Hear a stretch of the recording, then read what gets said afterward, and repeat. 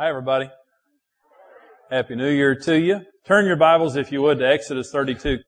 I want to talk to you tonight. The title of this message is called Discovering Our True God. And I want us to think as we begin 2004, I want us to think kind of deeply tonight about our worship.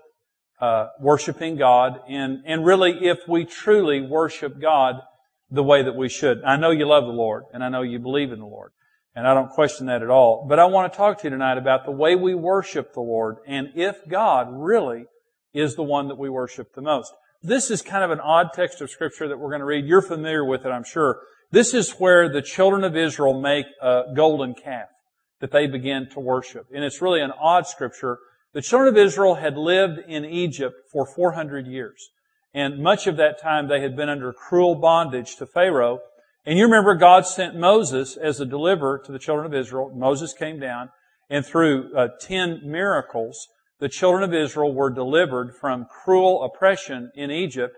And they went into the wilderness now, which was only supposed to be really their home for just a few months until they got to the Promised Land. Unfortunately, their mistakes in the wilderness caused them to live there for 40 years. God never intended that. But the wilderness was a tough time for the children of Israel because their hearts were really not turned toward the Lord. Let's read Exodus 32 and then I want to talk about it here tonight. It says, when the people saw that Moses delayed coming down from the mountain, Moses was up on Mount Sinai for 40 days and 40 nights receiving the 10 Commandments. When they saw that he didn't come down, the people gathered together to Aaron, that was Moses' brother, and said to him, come make us gods, or literally a god, that shall go before us. For as this Moses, the man who brought us up out of the land of Egypt, we do not know what has become of him. And Aaron said to them, break off the golden earrings which are in your ears of your wives, your sons, and your daughters, and bring them to me. So all the people broke off the golden earrings which were in their ears, and brought them to Aaron. And he received the gold from their hand, and he fashioned it with an engraving tool, and made a molded calf, or a cow. And then they said, this is your God, O Israel, that brought you out of the land of Egypt. Let's just stop right there. Kind of an odd thing. Because they're in the middle of the wilderness and they've lost their leader as far as they know. He's been gone for 40 days. They're obviously nervous about it. And they turn to Aaron, who is, to become the high priest, and he's Moses' brother. And Aaron says to them, in response to Moses being gone, give me all your jewelry, give me all your earrings. They brought it, and it came out of the fire there, and he molded it into a golden calf. Okay. You think about that. It's an odd thing for several reasons, but have you ever thought about why they made a golden calf out of the jewelry and not a golden chipmunk? Or not a golden butterfly? Or a golden something else? And it's because of this, and I want you to listen to what I'm about to say. The rest of your life will be determined by what I'm about to say. You naturally worship what you fear the most. Always. You naturally worship what you fear the most. It doesn't matter if you're a Christian or not. It doesn't matter what your beliefs are. You naturally worship what you fear the most. No preacher has to tell you to do it. You don't have to belong to a church to do it. Every person, every day, naturally worships what they fear the most. And this is what Israel is proving right here. If you were in the wilderness, and there was no water supply and no food supply, and you were there with several million people, what would your greatest fear be? It would be the fear of starvation. All of us would have that fear. So when the golden calf jumps out of the fire, it's not mysterious at all. They have come from Egypt. Egypt worships the gods that they fear. All of the worship of Egypt surrounds 10 gods, false gods, that are all made in these inanimate objects, wood, stone, jewelry, whatever it is. But they worship the gods that they fear, and all of their gods are fashioned around their fears. And so when this golden calf jumps out of the fire, it's no surprise at all. Their profound fear at that moment is starvation, and so they begin to worship a God corresponding to their fears. Now I want you to listen to me. It doesn't matter what you believe in. Your fears and your beliefs are two different things until you make them come together. And that's what I want to talk to you tonight. Let me give you an example. Did you realize now, this is Exodus 32. Aaron, in response to Moses being gone, Aaron says, bring me your jewelry and I will make you a god. And he makes a golden calf. Do you realize in Exodus 24 that Moses and Aaron and Nadab and Abihu, they were Aaron's sons, and 70 elders of Israel ate with God in God's presence, His glorious presence? I want you to listen to this. This is just absolutely fascinating, because this is the same old boy now who's leading them to worship a golden calf. It says, Then Moses went up, also Aaron, Nadab, and Abihu, and 70 of the elders of Israel, and they saw the God of Israel, and there were under His feet, as it were, a paved work of sapphire stone, and it was like the very heavens in its clarity. But on the nobles of the children of Israel He did not lay His hand, talking about God. So they saw God, and they ate, and they drank. Can you imagine eating dinner with God in His glorious presence? They did. It says that He had sapphire under His feet, as clear as the heavens itself, and that God did not touch them. The Bible says that no man can see God and live. They did. They ate dinner with God. 40 days later, they were making a golden calf to worship. It doesn't matter what you believe in. It doesn't matter if you're saved. It doesn't matter if you're Spirit-filled. It doesn't matter if you've had miraculous encounters with God. I'm telling you, as a matter of fact, every single day, you naturally worship what you fear the most. The good thing is, if you fear God the most, you worship God. And as believers, we're supposed to fear God the most. Now listen, I want you to listen to me. The number one commandment in the Bible, Old Testament and New Testament, is this commandment. Do not fear anything except God. The number one commandment. When Adam and Eve fell, their first emotion was the emotion of fear. When Jesus was resurrected, the first thing the angel said and the first thing that Jesus said when Jesus was resurrected is, do not fear. All through the Bible, we're told not to fear. And the greatest promises in the Bible are always the promises of fearing God more than anything else. Fear is the theme, basically, of the entire Bible. Who are you going to fear? What fears are going to motivate your life? Because you're always going to worship what you fear the most. And the Bible says if we fear God the most and we worship Him, we're going to be tremendously blessed. But if we worship and fear anything other than God, it ends up being a curse to our lives. And it doesn't matter if we're Christians or not. I'm just saying to you tonight, if you're here and you believe in Jesus, and you're Spirit-filled, and you love God, and you come to church, and you believe in the Bible, it doesn't matter. You will always worship what you fear the most. What we must do as believers is make sure that we fear God the most so that we're worshiping Him. Let me just give you, by the way, a definition of worship. And that is, it is what you trust in the most to deliver you and is your source of hope. You worship the most. You know, people worship different things. Let me talk for just a minute about the three greatest fears that people have. The greatest fears that all of us have naturally are the fear of rejection, the fear of failure, and the fear of death. All of us have those fears to some degree. Before we know the Lord, those fears are typically very profound fears. But even after we know the Lord, for many of us, they can be very profound fears. Let me say this. In the world, people who do not know God, people in the world are always motivated by fear. Mostly, this is the driving force of their lives. The fear of rejection, the fear of failure, and the fear of death. Let me talk about these for just a minute. The fear of rejection. Love is the greatest need in our lives. And love created us to love. We were created by God to love. God is love. And when Jesus was asked what the most important commandments were, He said, number one commandment's love God. Number two commandments, love each other. Love is our greatest need. Rejection is our greatest fear. Because I need love the most, the greatest fear that I have in life is that I will be rejected and not loved. And I will tell this to you as a matter of fact about you. And that is this. The greatest scars in your life are the scars of rejection from your past. It may have been something that somebody said to you or making fun of you or rejecting you from a peer group or not choosing you in a sporting event or whatever it might have been. But the deepest scars in any of our lives are the scars of rejection. And this is, by the way, these scars of rejection, that's where the devil comes to breed fears into our lives that we're going to be rejected. But understand this. This is what the Bible says about the issue. By the way, if you fear rejection the most, you worship acceptance. You want to be accepted by people. This is the way that I was growing up. Here's what the Bible says. This is Proverbs 17, beginning with verse 5. This is God. Cursed is the man who trusts in man, and who makes flesh his strength, whose heart departs from the Lord. And understand this, when you're fearing anything other than God the most, your heart always departs from the Lord. Jesus said the number one commandment is love the Lord your God with all your heart. And you can't serve fear and God at the same time. He shall be like a shrub in the desert, and shall not see when good comes, but shall inhabit the parched places in the wilderness, in a salt land which is not inhabited. Blessed is the man who trusts in the Lord, and whose hope is in the Lord. For he shall be like a tree planted by the waters, which spreads out its root by the river, and will not fear when heat comes, but its leaf will be green, and will not be anxious in the year of drought, nor will cease from yielding fruit. Proverbs 29:25 says, the fear of man brings a snare. The fear of man is just that man's going to reject me. That's what it is. I'm fearful that people are going to reject me and not like me. The fear of man brings a snare, but whoever trusts in the Lord will be saved. I grew up with a lot of rejection and a lot of fears in my life.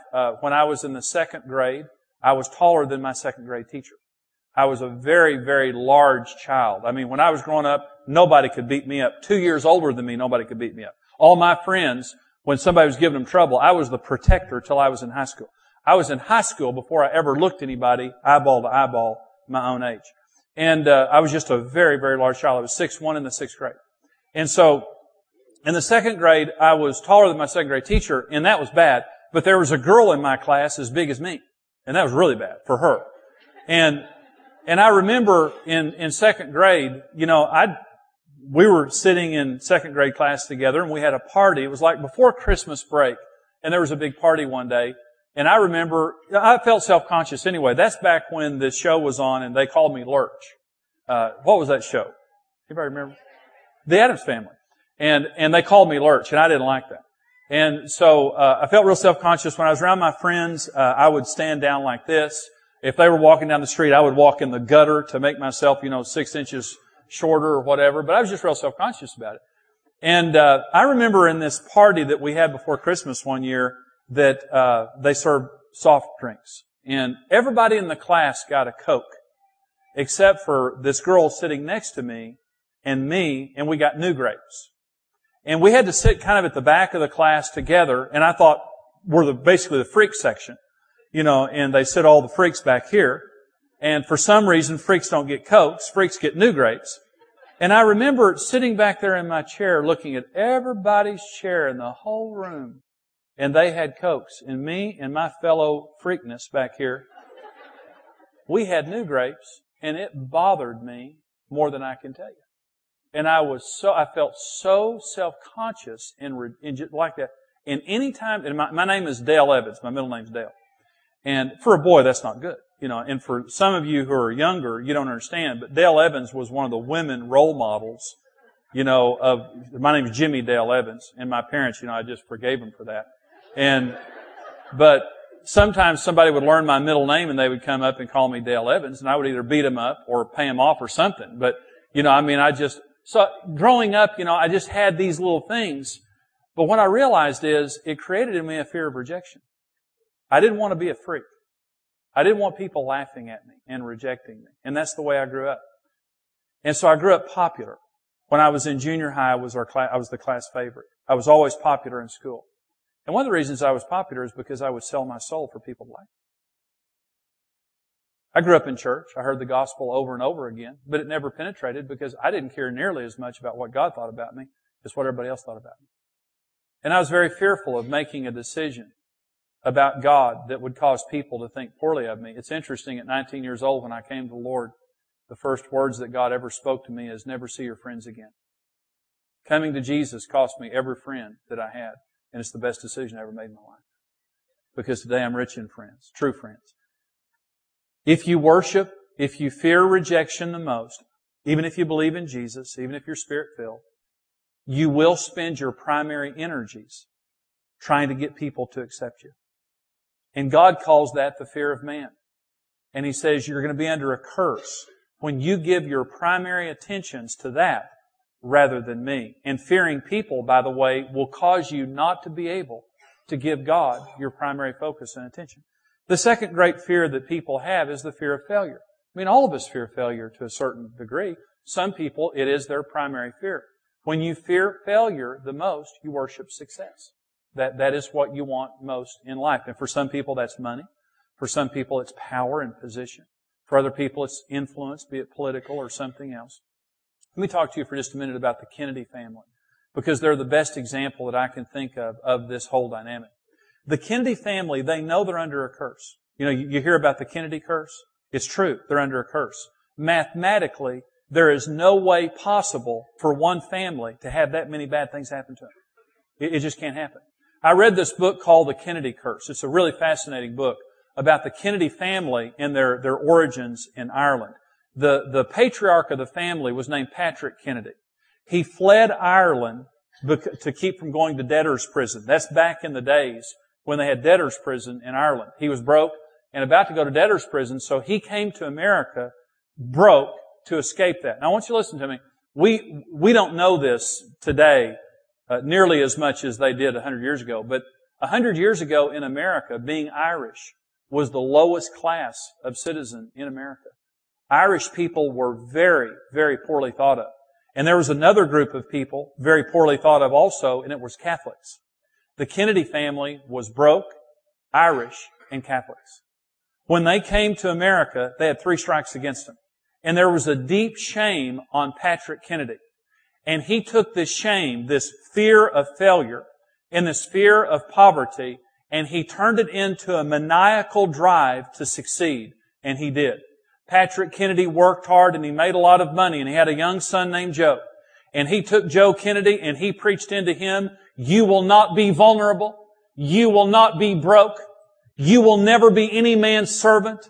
You will have money and you will have power and you will have political power and influence, and you will never let this family be vulnerable. And he preached it to young Joe, and Joe grew up, and Joe turned into a megalomaniac, a power monger. And he did anything to make money and to be powerful. He was a womanizer and he was a bootlegger.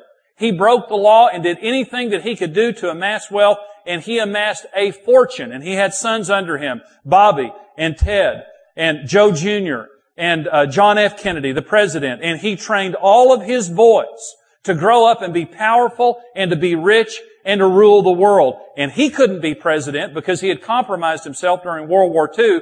As the ambassador to England, he couldn't be president, so he had decided that he was going to try to buy the presidency for one of his sons. But Joe Jr. died during World War II. And then John became president, but he was assassinated. Bobby wanted to become president, but he was also assassinated before he could become president. Ted Kennedy, remember Chappaquiddick and all the bad things that happened to Ted Kennedy. This family has had incredible tragedy happen to them over and over and over again. And their behavior is just bizarre. They're just the most cavalier, careless kind of individuals. And John F. Kennedy Jr. died just a couple of years ago. He's the perfect example. He was flying an airplane that he was not rated to fly. And he was flying at night over the ocean with no visual standards at all to be able to fly by, and he was not instrument rated. He literally got vertigo and flew his plane directly into the ocean. He should have never been out there in the first place. Why was he out there? Because he was a Kennedy. And nobody tells a Kennedy what to do. Nobody tells a Kennedy no. We have influence, we have power, and we rule the world. There's only one little problem with that, and that is they're under a curse. God's against them. Let me just tell you this, ladies and gentlemen. When you take success and you make it your God, God will make you fail. And let me just tell you something. God is the force that you can't fight against. And where was all that political power when the bullet was coming to John F. Kennedy? Could it stop the bullet? Where was all that influence and money when John Jr.'s plane was going down? Could it buy him help in his moment of tragedy? No, and it can't do it for us either. The word worship means worth-ship. I have found something worth my attention and affection. I have found something worth believing in. Ladies and gentlemen, the only thing worth our worship is the Lord Jesus Christ. Nothing else is worth our worship. Power, money, the prestige, the acclaim of people, nothing else is worth our worship. But when you give something else your worship, it's ultimately because you fear it. You're driving yourself to succeed because you fear poverty. Many people who lived during the Depression fear poverty. Many people who have been poor fear poverty. And rather than worshiping God, they worship money. Jesus said you can't serve God and money. You're going to love one and hate the other. You're going to hold to one and despise the other. Here's the third major fear that we have, and that's the fear of death. The closer to God you get, the less you fear death. The more you long for eternity. The Apostle Paul's an example of this. The Apostle Paul said, "For me to live is Christ, and for me to die is gain. I have a desire to depart and be with the Lord, which is very much better." You can always tell your proximity to the Lord by the amount of peace that's in your life. You can always tell your distance from the Lord by the amount of fear that's in your life. In Hebrews chapter 2 says, "Inasmuch then as the children have partaken of flesh and blood, Jesus himself likewise shared in the same, that through death he might destroy him who had the power of death, that is, the devil, and release those who through the fear of death were all their lifetime subject to bondage."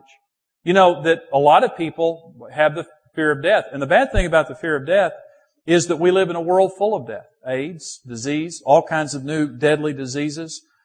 We have right now, as a world and a nation, we're under a high terror alert.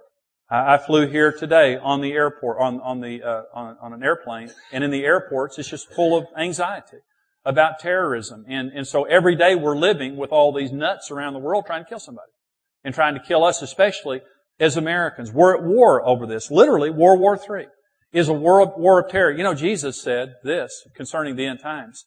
He said, "When the end comes, men's hearts will fail them for terror and the expectation of the things that are about to happen on the earth." Is that happening, ladies and gentlemen?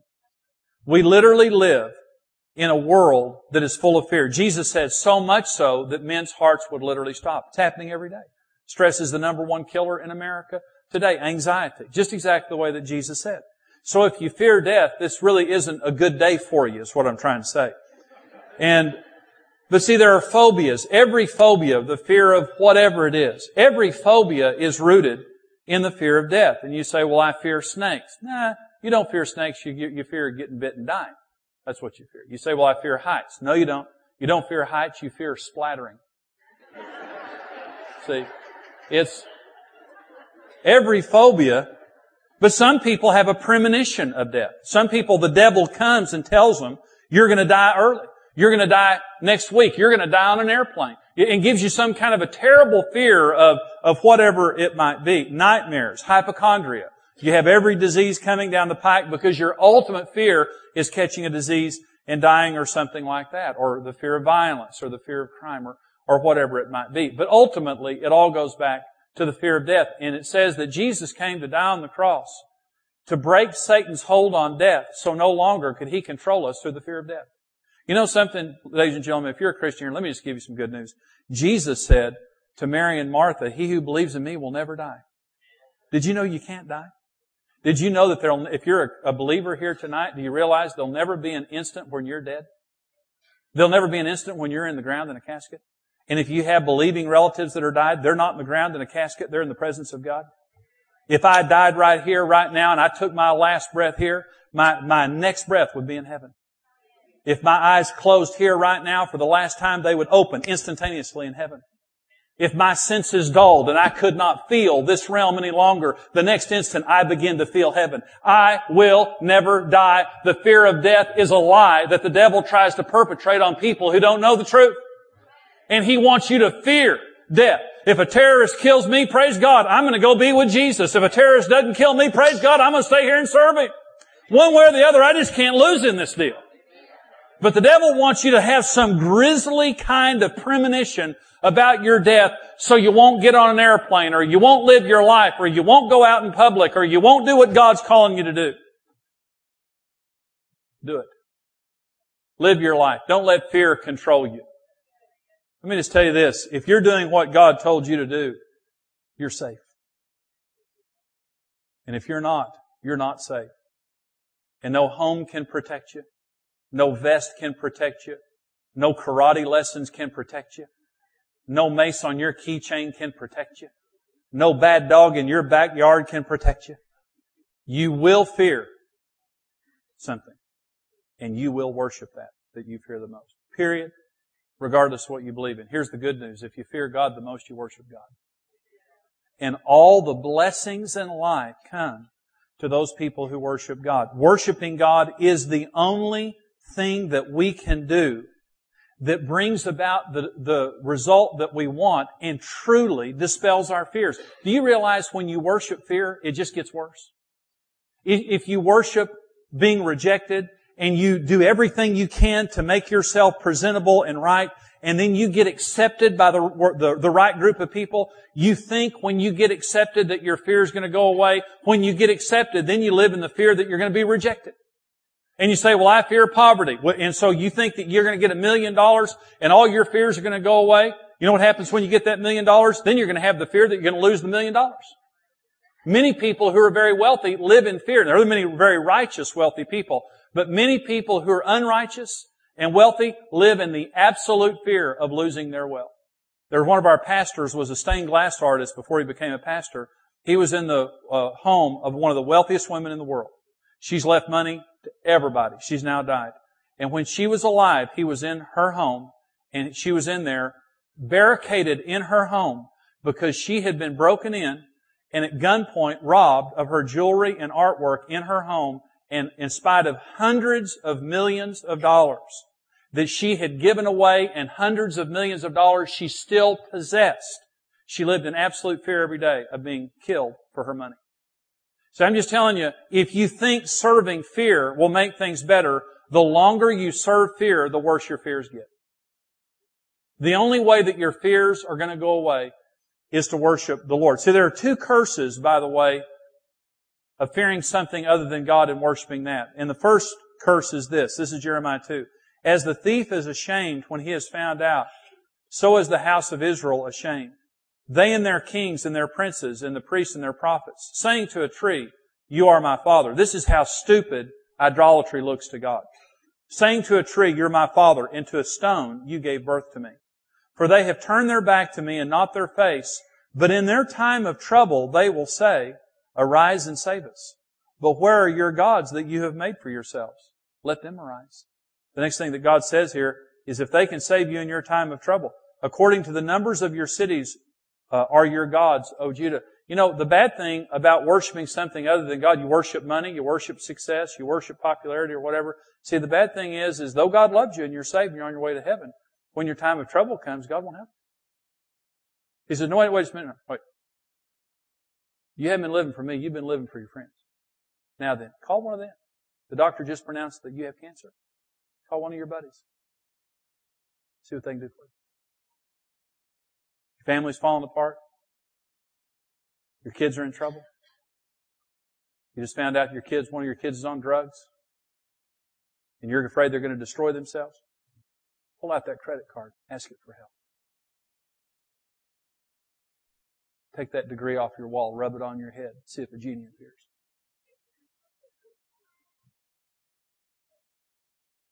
Let me tell you the blessing of serving God. You pray and He answers. We all need money. We all want to succeed. We all need friends. I do also. That's not the question. The question is, what is the motivating force in our lives? Where do we give our best? Where do we focus the first of our attention and affection and the treasures of our lives? And if it's not God, it's to a false god. It is a golden calf to God. And the curse there is God says, hey, listen, you've chosen something else other than me. When your time of trouble comes, pray to it and see if it will deliver you. The second curse of following fear is you better be ready to have a lot of gods. Egypt had 10 primary gods. Buddhists have over 1 million gods. Most religions in the world are polytheistic, which means they have many gods. The reason they have many gods is the gods of fear are so limited in their power, they can only take care of one area. Money. You have the god of money, the god of acceptance, the god of protection, the god of safety, the god of, whatever it might be. Egypt had 10 gods. The god of fertility, the god of the sun, the god of the crops, the god of the Nile. All these gods that they had, and every one of their gods were gods of fear, and they feared not pleasing their God that something would happen to them.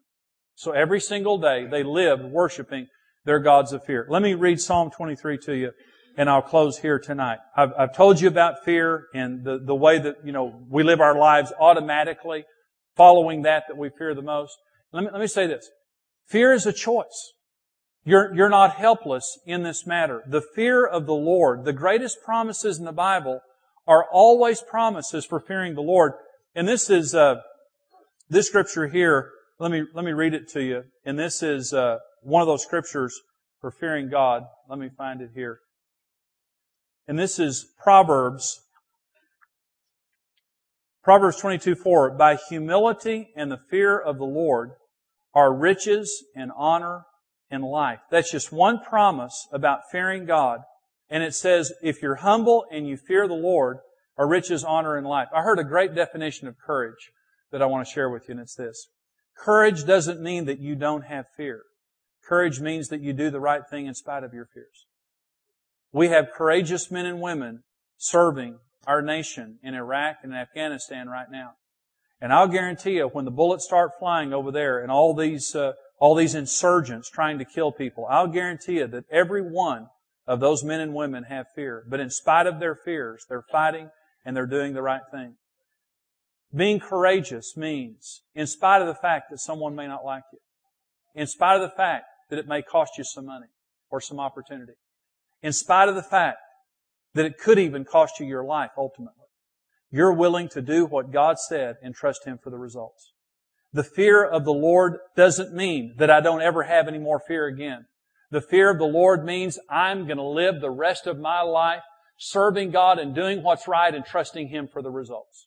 I'm not going to fear people. I'm not going to fear circumstances. I'm not going to fear money or lack of it. I'm not going to fear failure or what people can do to me. I am focusing the trust and hope of my life to God. And that's what worship means. When Moses disappears up the mountain, they don't go back to a relationship with the God that they ate dinner with.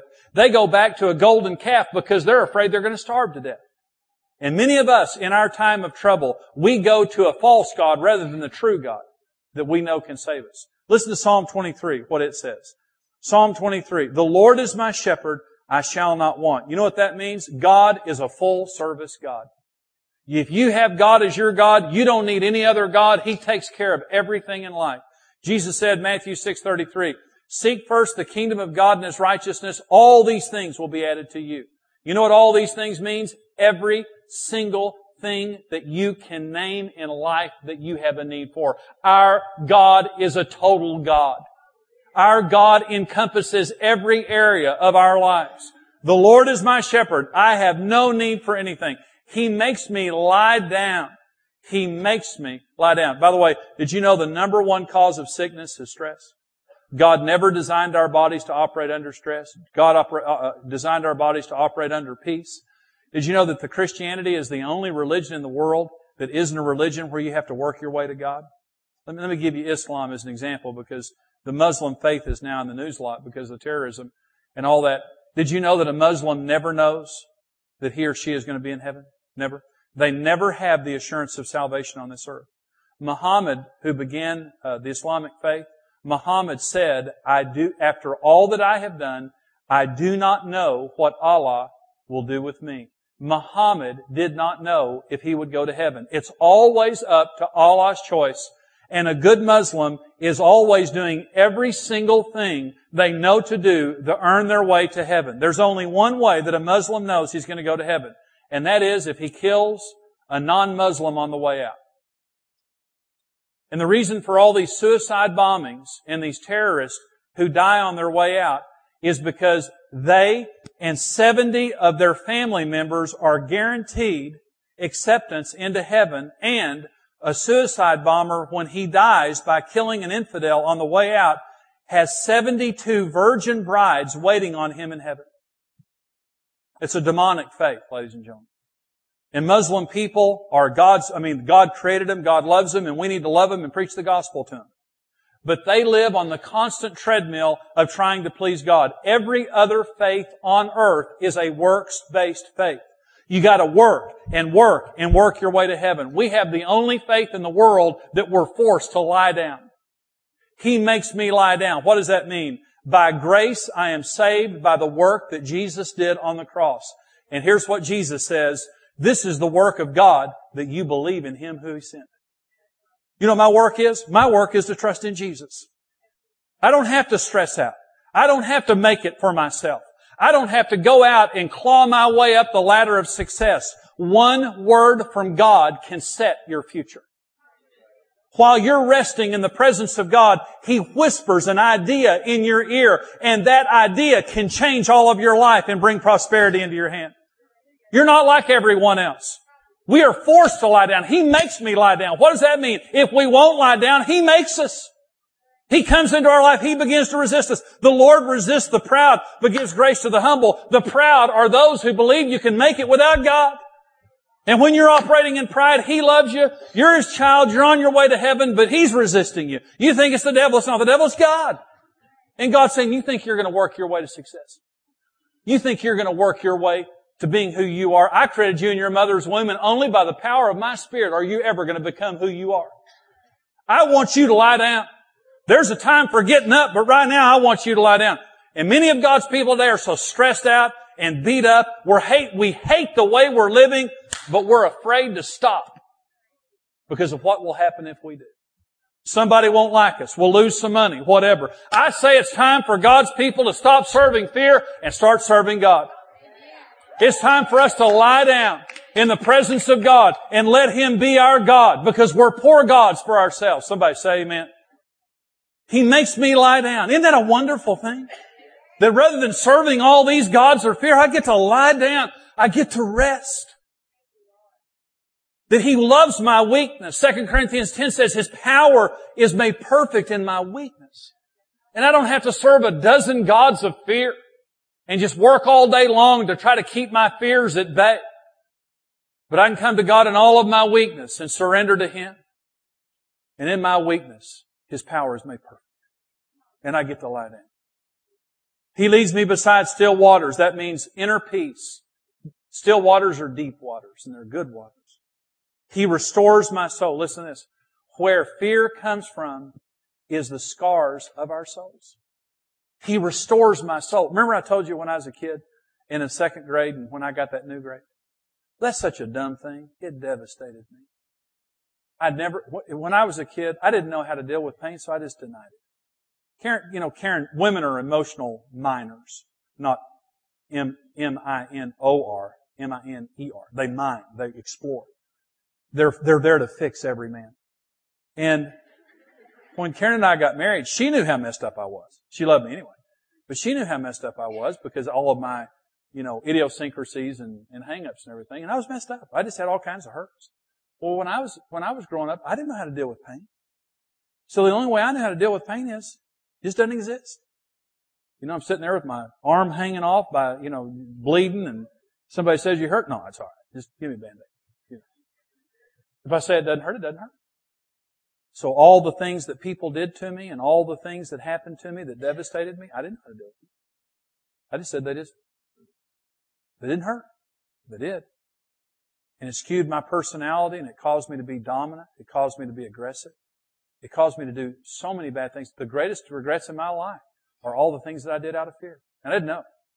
But when I started having quiet times and sitting down in the morning and praying, just like an onion, the Holy Spirit began to lay open my spirit before me. And He began to heal hurt after hurt after hurt after hurt. I didn't even remember that thing in the second grade. See, many people's past was so devastating they can't even remember it. And that's one of the signs that it's so devastating. Some people say, I can't remember anything in my life before the third grade. That's because it was hell. I guarantee it. And what happens is, in the recesses of our souls, in places where only God knows, we're devastated. And that's where our fears breed. The fear of intimacy. The fear of being treated that way again. The fear of being left again. The fear of being afraid. The fear of being pointed out. The fear of being excluded. I can't handle that anymore. So I build an existence where it won't happen to me without God. And bad things can't keep happening to me. And the Bible says, when the Lord is my shepherd, He restores my soul. When you're in relationship with God, He comes into a place that you didn't even know existed. You've denied it so long, you don't even know it's there anymore. And in His presence, He just begins to whisper into your heart and remind you of a circumstance. And in an instant of time, what a human could never do, He does in an instant. He reaches down with His divine finger and touches it and heals it. And the devil is forever forbidden from that area again because he could only access it because it was unhealthy. And he is the Prince of Darkness. And when God's light touches that area, it's all gone. Some of you are devastated. We could sit around here and tell stories and we'd all cry. You're devastated. Don't build a life around the fear of that hurt. Let God in there. He restores my soul. It makes me healthy. Fear can't control me anymore because He fixed me. He leads me in paths of righteousness for His name's sake. When the Lord is my shepherd, I don't have to worry about the future. God's going to lead me into the future. Though I walk through the valley of the shadow of death, the worst place in the world is the valley of the shadow of death. I fear no evil, for You're with me. God protects me against anything. If death is all around me, Psalm 91 says, 1,000 fall at my side, 10,000 fall at my right hand. It won't happen to me because I trust in God. He's better than any alarm system. He's better than a bad dog he ever could be. He's everywhere. He's everything. And He can protect you in the midst of all evil. He's the only one who can. It says, Your rod and Your staff, they comfort me. And this is the fatherhood of God. The rod means His fatherly correction. The staff means fatherly direction. Your rod and Your staff constantly comfort me because You're my Father. You're always with me. You prepare a table before me in the presence of my enemies. One of our deepest fears, by the way, is public shame. Did you know that?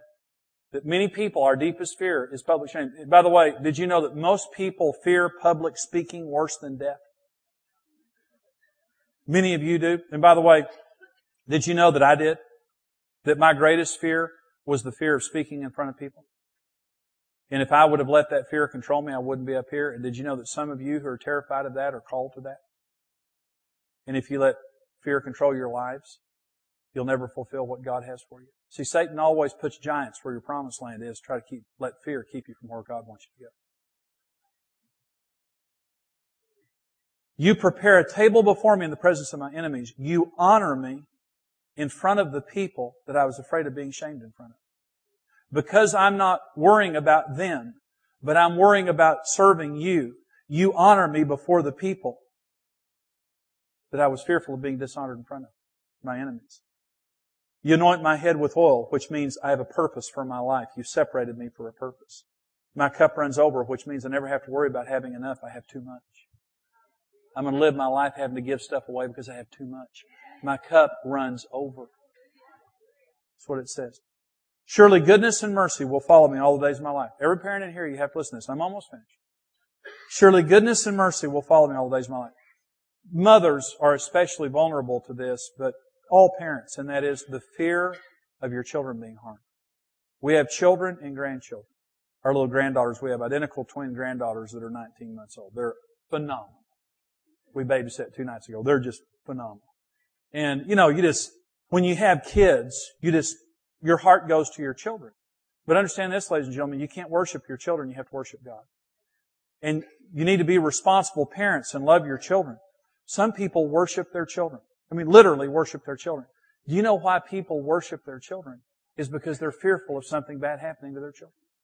When the Bible says, surely goodness and mercy will follow me all the days of my life, I never understood that scripture. In fact, I kind of got frustrated with it because I thought, I don't want goodness and mercy to follow me. I want it to come up here with me. I want goodness and mercy right here. I want to look, hey, goodness, hey, mercy, and I don't want it back there. Well, why does it say that goodness and mercy will follow me? Because my legacy, it's my children. I don't have to worry about my children when the Lord is my shepherd. The Lord isn't only going to care for me, He's going to care for my children. And so while I'm sitting here following God, I'm going to look behind me and goodness and mercy are going to be on my children and on my grandchildren. But when you worship something other than God, your fears come true. And it doesn't make your fears better to obsess over your children all the time. It makes them worse. Your children need you to love God the most. Your children need you to create a legacy for them of loving God. And your children need your love and attention. Do not misread what I'm saying. But what you need the most is God. And if you've got God, your children are going to be okay. And I will dwell in the house of the Lord forever. Eternal security. It means I'm going to be with God forever. And ladies and gentlemen, I'm hoping that Jesus will come tonight. I've got nothing in this world except my family that I care about, and they're going with me.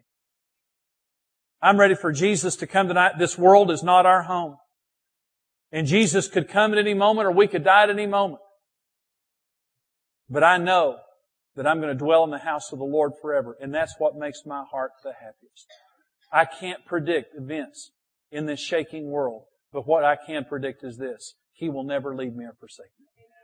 My home is with God. So I'm just saying, ladies and gentlemen, when the children of Israel created their golden calf and they began to worship their golden calf, they forsook the God of glory that they'd had dinner with 40 days earlier. And when they did that, a curse came upon them. Let me say this and I'll close. In Exodus chapter 32, the children of Israel created a golden calf. And you say, why did that happen? Because Satan uses fear to keep us away from God and to keep us from serving God. Remember the gold now? That when they said, make us a God to lead us, and Aaron said, bring me your gold. The children of Israel got that gold from the Egyptians. When they left Egypt, God said, take all the Egyptians' gold with you. Do you know the reason that God told them to take that gold? Because in Exodus 35, 3 chapters after they make the golden calf, God comes and says, it's time to build a tabernacle to me. I want you to make a Holy of Holies. I want you to make an Ark of the Covenant. And I want it all to be of gold. And the reason that I gave you that gold from Egypt was so that you could build a house for me in your presence.